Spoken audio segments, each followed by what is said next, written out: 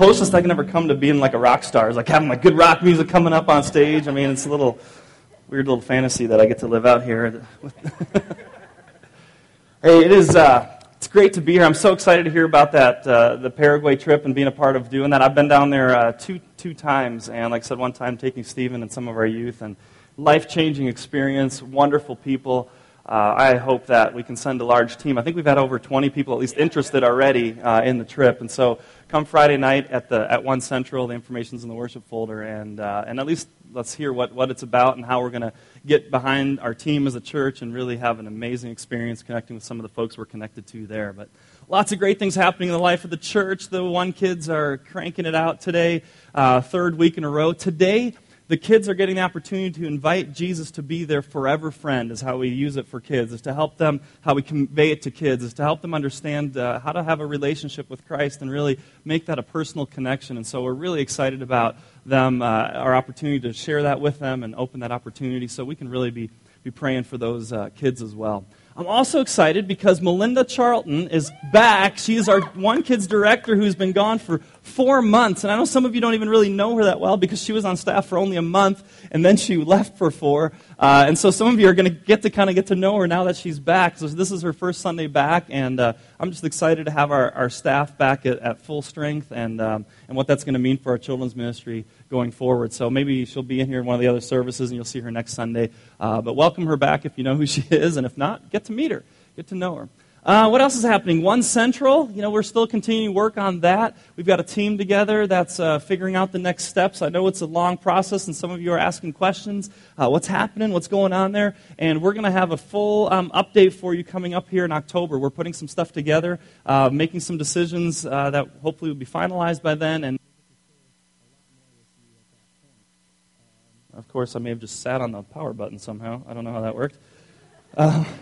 So that's coming up. Anyway, lots of great things that I'm excited about, and it's just so great to be part of a church that's making things happen, being a part of stuff, and so excited about that. Why don't we pray this morning? I know when we come into worship, we carry all kinds of things with us. Again, some of us had a great week, some of us a difficult week, and I wanted to give us a few moments to reflect and to voice your prayers and your concerns to God, and then we'll join together as I close this in prayer.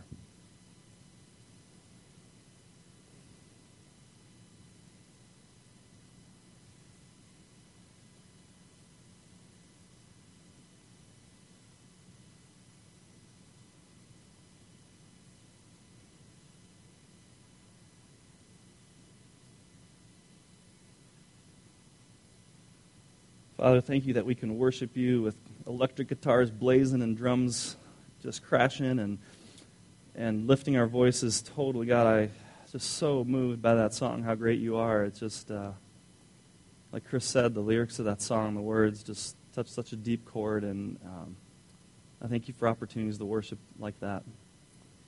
And I thank you for the silence, that you hear our heart, that we can bring our requests to you. God, may we also bring our joys and our thankfulness and our gratitude to you for the chance to be here, to sit and to worship, and just for the things that you've brought us through this week. We thank you so much. God, all these things upcoming in the life of our church. We already pray now for this trip to Paraguay and what you're going to do in us and in the people there and in this church through this experience. And God, I thank you for Melinda being back. You've watched over her as she's been in military training, and now that she's back with us, we just celebrate that. God, this morning, as the kids and One Kids hear about, very specifically about just to begin a relationship with you and that you want to be their forever friend, and be with Tim, especially as he shares that truth with them during the kids' story time. And Father, may we be families and parents who nurture that faith in the kids, and may we model it and live it out for them, a vibrant life in faith to you. God, as we speak now about our topic at hand, I pray that you would give us hearts to hear what you have to say, and that you would move us to do great things for your kingdom. Amen. Well, we continue our series. It's spiritual.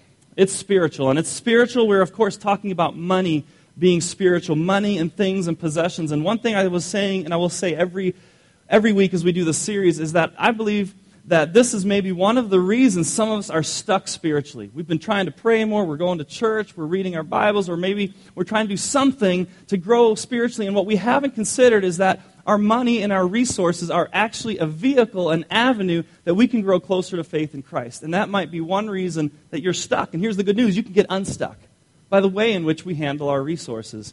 Last week, we looked at a scripture that Jesus was speaking, he was teaching, and he said this, wherever your what is, there your what will also be. How many of you remember? Wherever your treasure, your money, your stuff is, there your heart will also be.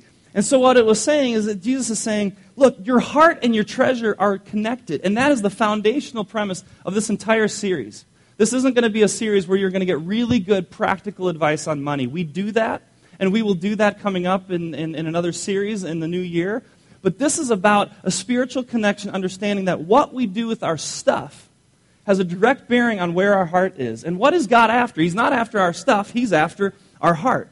And so the idea is that we can use money to lead our heart to God. We can use our stuff and our things to lead us towards God. And that is an amazing truth that if we get this thing right, we start seeing resources and the things that we have not as this thing that's separate from our faith. I do church, I pray, I serve, I do those things. That's my Christian responsibility, my relationship with Christ. But my money, that's just how I live this life and do the things that I want. No, the two are very connected. And I think we have this tension that we feel in life, or at least we wonder if these are compatible. I would say that probably most of us have a goal that at some level looks like this. We want to make as much money as we can. I've really never met somebody that says, I want to make as little as I can. I think we want to make as much money as we can so that we can afford the best life that we can for our family, for ourselves. We want to enjoy and get the most out of life. And so we realize and feel like we got to have money to be able to do that. And so we pursue an education, we try to get a job, we try to get raises, we try to get promotions. We do the things that will further our careers because that will mean we can live a more prosperous life and get more out of life. And that's kind of the goal, to retire and have a lot of money in retirement and live out and travel the world. And it's like, that's our goal. And now spiritually I have these goals, and we think those are different goals.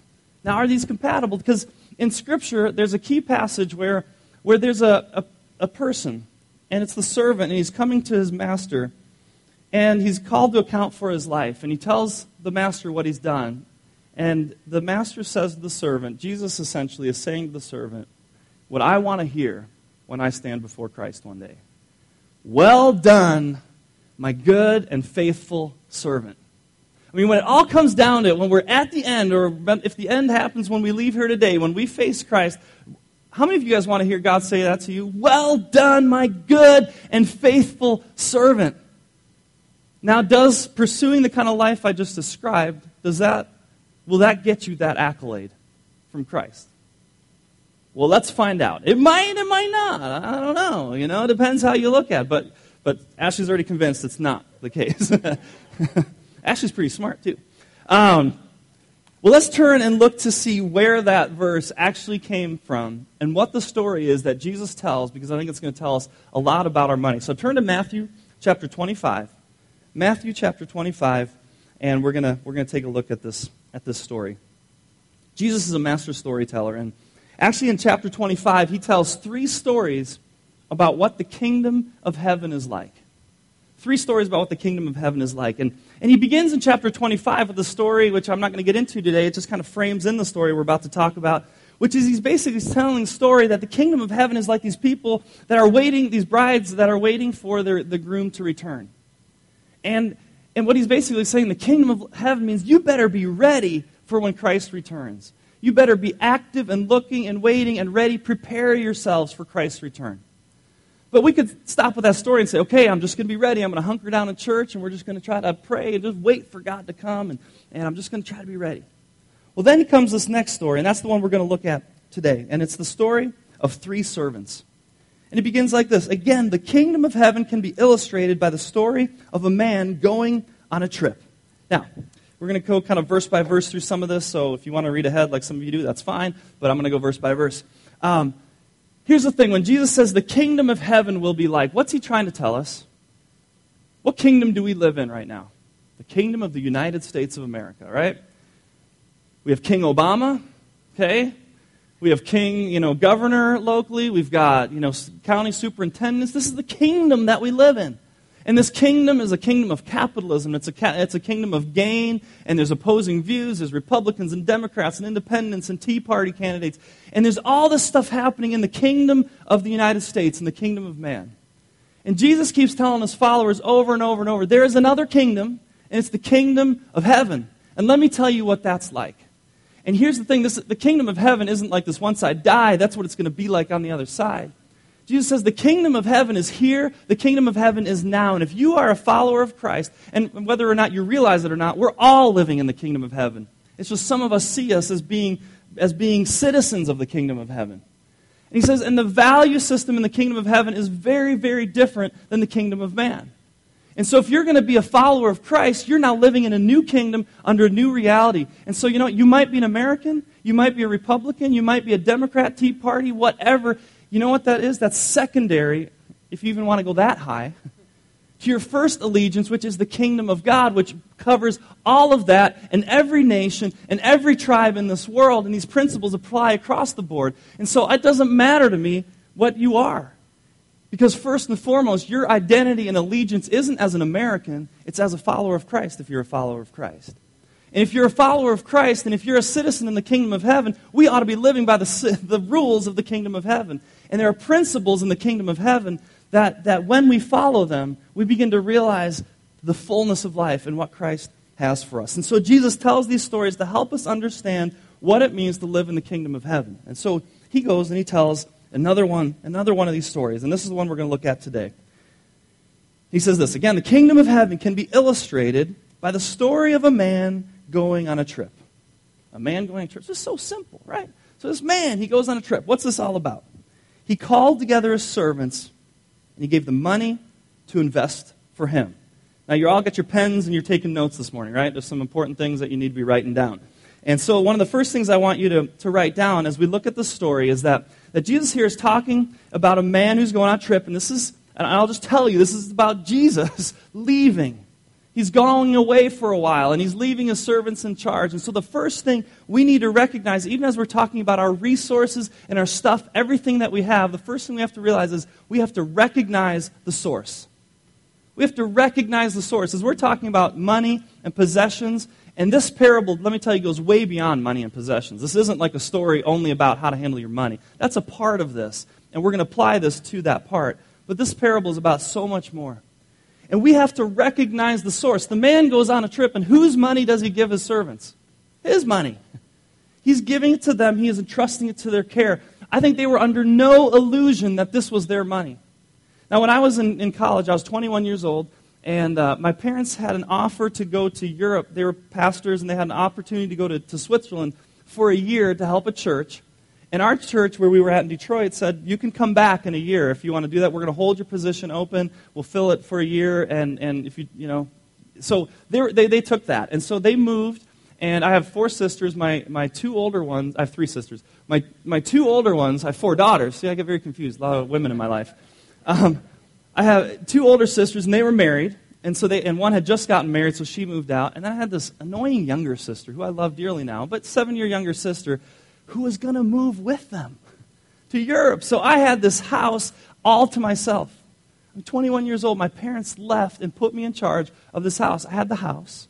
I had the car, a nice Audi that my parents had, right? And I had leather couches, and I had the TV, and I had this place all to myself. And you know what my parents even did? They put me on their checking account so that I could manage the house and the property and the grounds and the house, and take care of everything while they were gone. Were they dumb or what?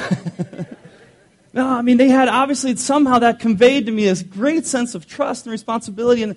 But I was under no illusion that this was all mine. I acted like it was.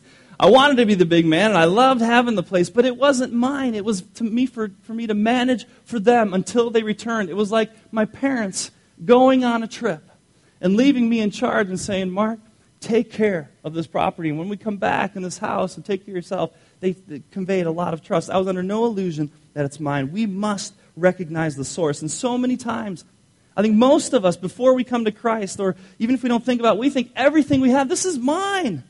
I earned it. I deserved it. It comes from me. I'm the one busting my tail, went through school. I got, I'm working a hard job. I'm putting in extra hours. I deserve this. It's mine.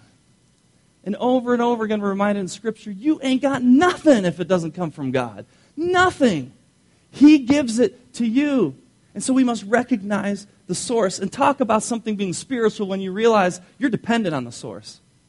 That makes our stuff very spiritual. And it also leads us to gratitude when we start realizing this isn't my stuff. God, you've entrusted me with this? You believe I can handle this? Thank you. Gratitude. Instead, we often approach God as trying to steal from us, take from us, when we ought to be saying thank you. I mean, I came home yesterday. I went garage sailing. Woo, did I go garage sailing? It was awesome. And I came home with stuff for the girls, like bags full of clothes for the girls. And 25 cents, 50 cents for these clothes. So, I mean, our girls are wearing really nice stuff, but it's 25 cents. But I came home and I bought this like wedding gown thing, like a bridesmaid dress for girls. I got it for like $1. And I knew it would be a fun play dress. And I bought like a $2 tricycle and a $5 bike that didn't have a seat. But, that's all right. I'll put a seat on it. And anyway, so I bring this stuff home, and they love it, and they're all excited about it. But then they start fighting over the dress. They're fighting and crying, and it's my turn, and I'm sitting them down. I said, I came home. I gave you all this stuff, and if it's going to create fighting and bitterness and anger, and you don't even say thank you, like, I'm going to take it away. I'm going to get my $5 back. And it's the same principle in some ways where it's like God gives to us, and He wants this gratitude, and we need to realize He's the source. So we're talking about everything. He is the source. Now here, what's the other part in that verse? He gave it to them, and what did He tell them to do? What did He tell them to do? Look in your Bibles. What's the word? Invest it. He didn't say to spend it. He didn't say to squander it. He didn't say to save it. He said invest it. Now, any investment has this word that many of us don't like, risk. It means to take a risk, to take a chance, to do something. And who are they to invest it for? Who are they to invest it for? The master, right? I mean, if I give my Edward Jones guy $1,000 and say, hey, invest this into a mutual fund for me, and then I come back into his office a week later and he says, hey, you like my new couch? This is really nice. Yeah, very cool. Where's my money? Oh, yeah, I didn't invest it. But I got this couch for $1,000. What would I do? It was to invest for the master's estate, to invest it into his things. And this comes back to this discussion we had last week, storing up treasures in heaven versus storing up treasures on earth. How do we invest what God has given us? Again, not just money, our talents, our times, our resources, into His kingdom. So we're given to invest. And here's why it's spiritual. It's an honor. When God gives you anything, it's saying to you, look, I believe you can handle what I've given you, and it's an honor. I want you to invest it in my kingdom. Jesus left because He trusted us to take care of this world and to reach people and to make a difference, that He left and said, you can do this, and I'm going to give you the resources to do it with. So we must invest it for Him. All right, let's move on to verse 15. He gave 5 bags of gold, and some scriptures say talents, which was a currency. And for our sake, it could be, $50,000 or whatever, right? He gave $50,000, 5 bags of gold to one, 2 bags of gold to another, and 1 bag of gold to the last. It's not fair. That's not fair. He got 5 bags of gold. I only got 2. Well, I only got 1. It's not fair. God's not fair. There's some people that are so talented. There's some people that have so much money. There's so many people that have better jobs, and I've worked hard. It's just not. It's not fair. What's going on? And we complain and we look around. It's not fair. But actually, it looked like it was pretty fair because why did they get that? Dividing it in proportion to their abilities. And then he left on his trip. Past performance does not necessarily indicate future results, as you know, in investing. But apparently past performance has a lot to do with what you're given to invest today. The master knew his servants. They worked for him, and he knew whether or not he could trust them and how much he could trust them with, or also how much ability they had. This wasn't a judgment call on their value to him. It was just simply he's going to take his stuff and give it to those that can manage it well and at different levels. And it doesn't minimize one or the other, but one was given one. He was still given one. If somebody gives you $10,000 to invest for them, does that convey trust? Absolutely. He didn't have to do anything. But he believed, even in the one with one bag of gold, that he has the power to do something and to make something happen with that. But the principle already starts to exist that we hear that what God blesses us with, what He gives us, has a lot to do with how we manage what we've got. And so the term stewardship often comes up, and that used to be only like a church term, but now we're starting to see it in the corporate world as well. And stewardship is a management.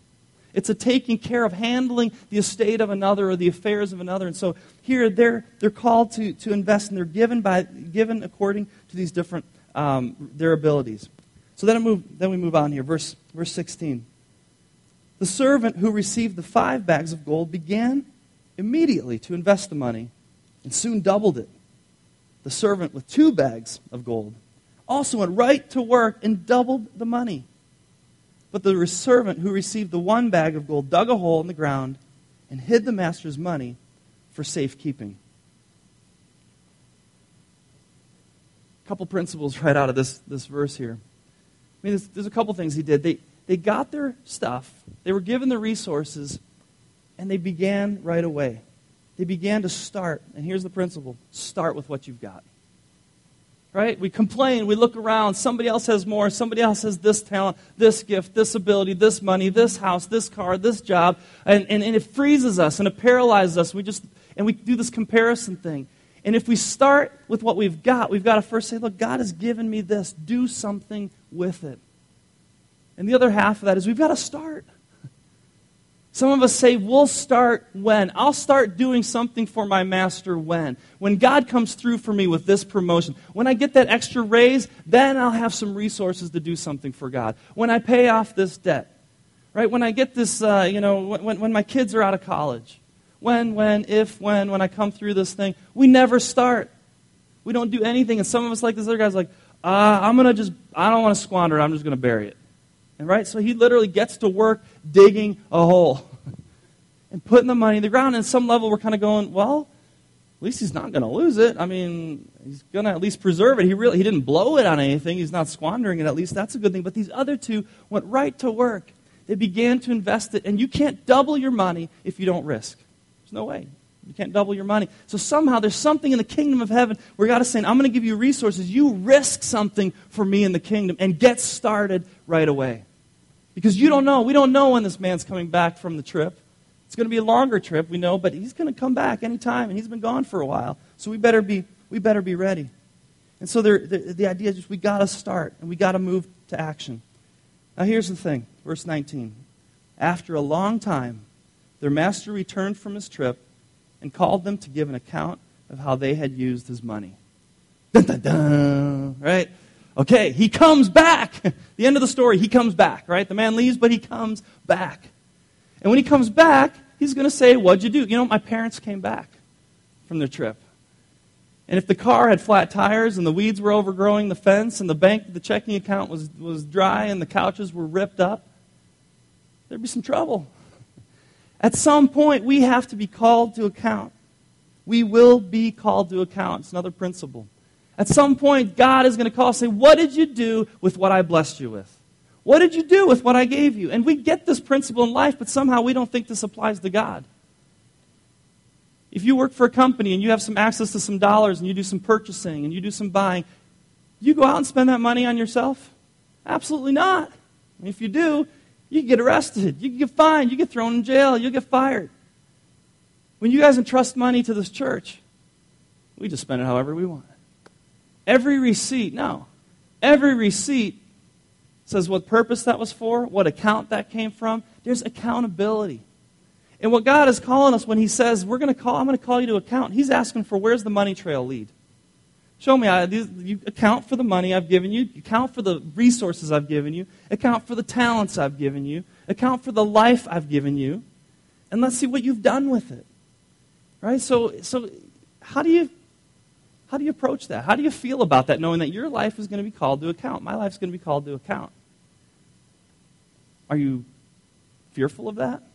I think many people are very afraid of the judgment or afraid of meeting Christ or afraid of having to stand before God and say what they did with their lives. Fear.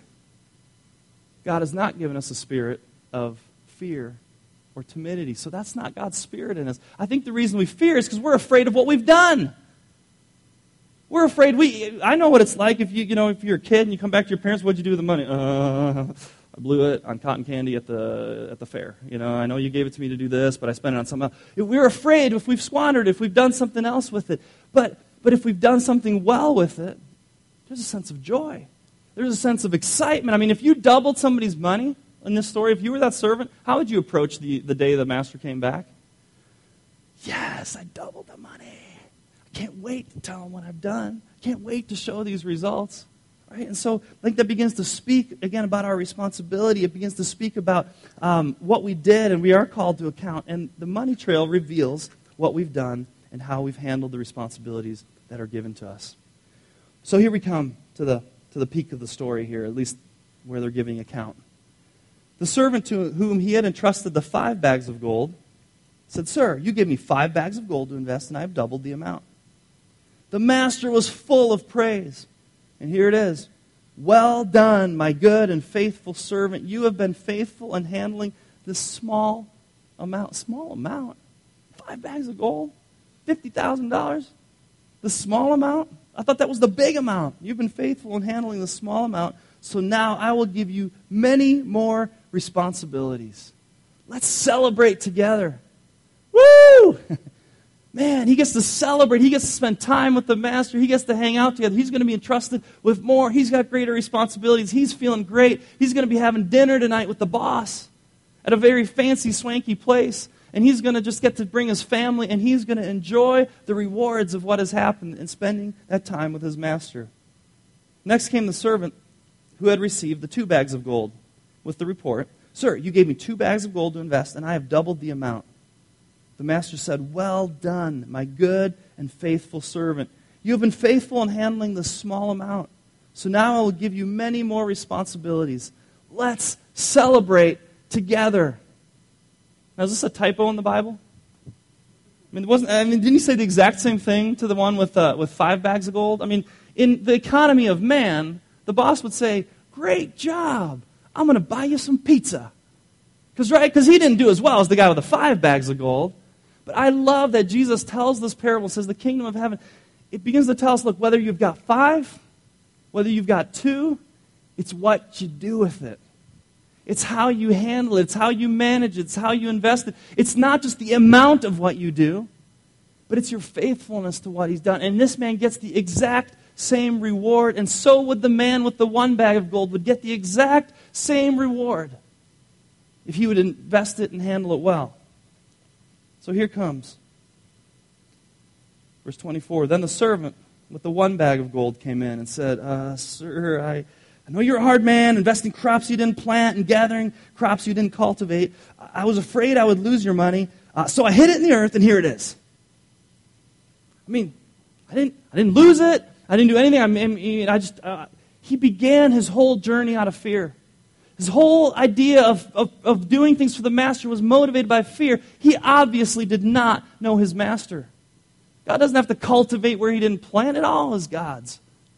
And so he plays up the scenario, and so at least he plays it safe. And I think so many followers of Christ think, at least I'm playing it safe. At least I'm not as bad as those guys. At least I'm not squandering my money. At least I didn't do this, that, or the other. And we think we're safe, and we come up with this idea of, well, I've got this plan, and when God comes back, I'm gonna tell him, at least I did this, and I did a little bit of this, and it's not at all what God wants. See, it doesn't matter what you think ought to be and how it ought to happen. He's saying, look, just playing it safe, right? What's the result of that? So he comes in, and he's trying to make it all sound good. Verse 26, "But the master replied, 'You wicked and lazy servant.'" Ouch. Man. This is your pick-me-up verse for the day, okay? This is like feel-good story that Jesus tells. "You wicked and lazy servant. You think I'm a hard man, do you? Harvesting crops I didn't plant and gathering crops I didn't cultivate? Well, you should have at least put my money into the bank so I could have some interest." See, he doesn't say I am a man that does those things and I'm unfair and unjust, but even you condemn yourself. Even if you thought those things, wouldn't you have at least put it in a bank where you could get some interest and at least make some profit, do something with it? See, just sitting on zero, just doing nothing, isn't good enough. It's not what we were called to do. It's not doing things for the master with his money. And as we know in even economics, if you put money under a mattress, $1,000 under a mattress for 30 years, and you pull out $1,000, you're going to be able to buy a gallon of milk for it. Or whatever, right? Because even inflation and even time, you're losing ground doing nothing. Even just holding steady. And so that's not an option. This is about action in the kingdom of heaven with what we've been entrusted with. And then then the master says to him, take the money from this servant and give it to the one with the 10 bags of gold. Because obviously this other guy knows what he can do. But this guy's going, but I didn't lose it. I didn't squander. Like, even going to take away that which you've given me? Yeah. He took it away. And he gave it to the one that he found most trustworthy and most faithful. And then Jesus really summarizes the point, which he doesn't always do in stories, but he gives us a very clear summary here. To those who use well what they are given, even more will be given, and they will have an abundance.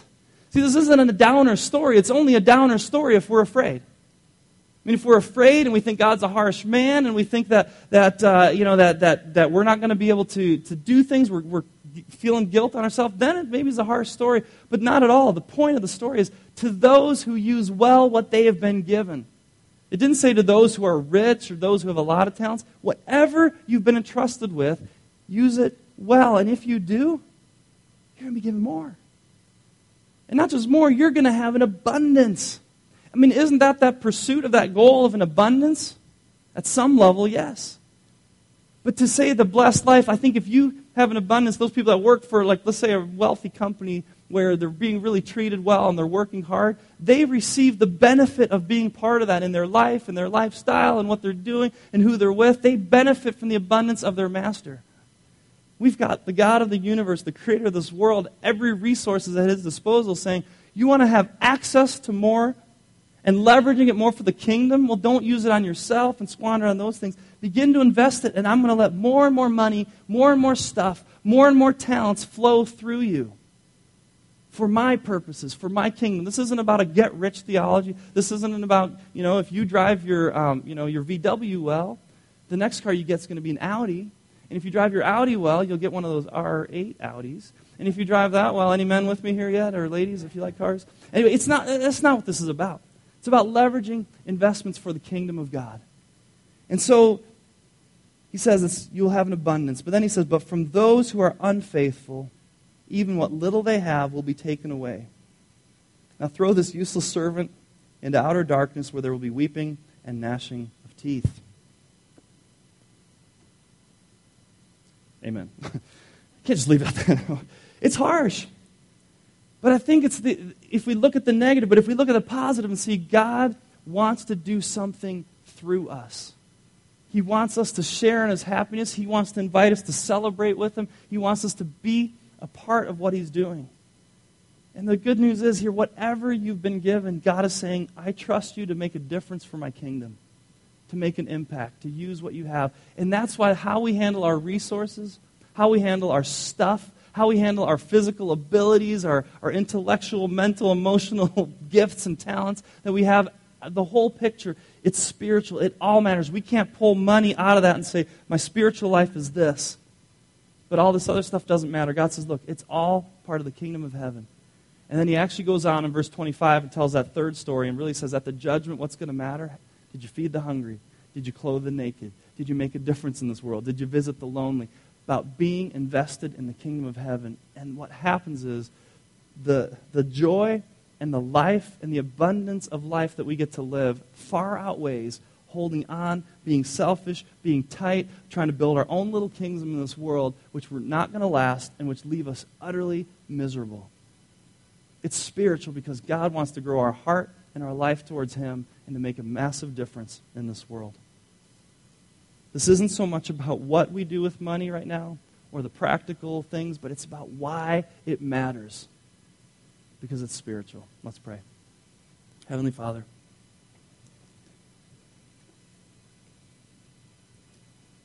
thank you for telling stories that we can remember, that we can think about, that we can chew on, that we can process and talk about. And with our spouse or with our friend or in our roots group, and just, God, to see what this means for us.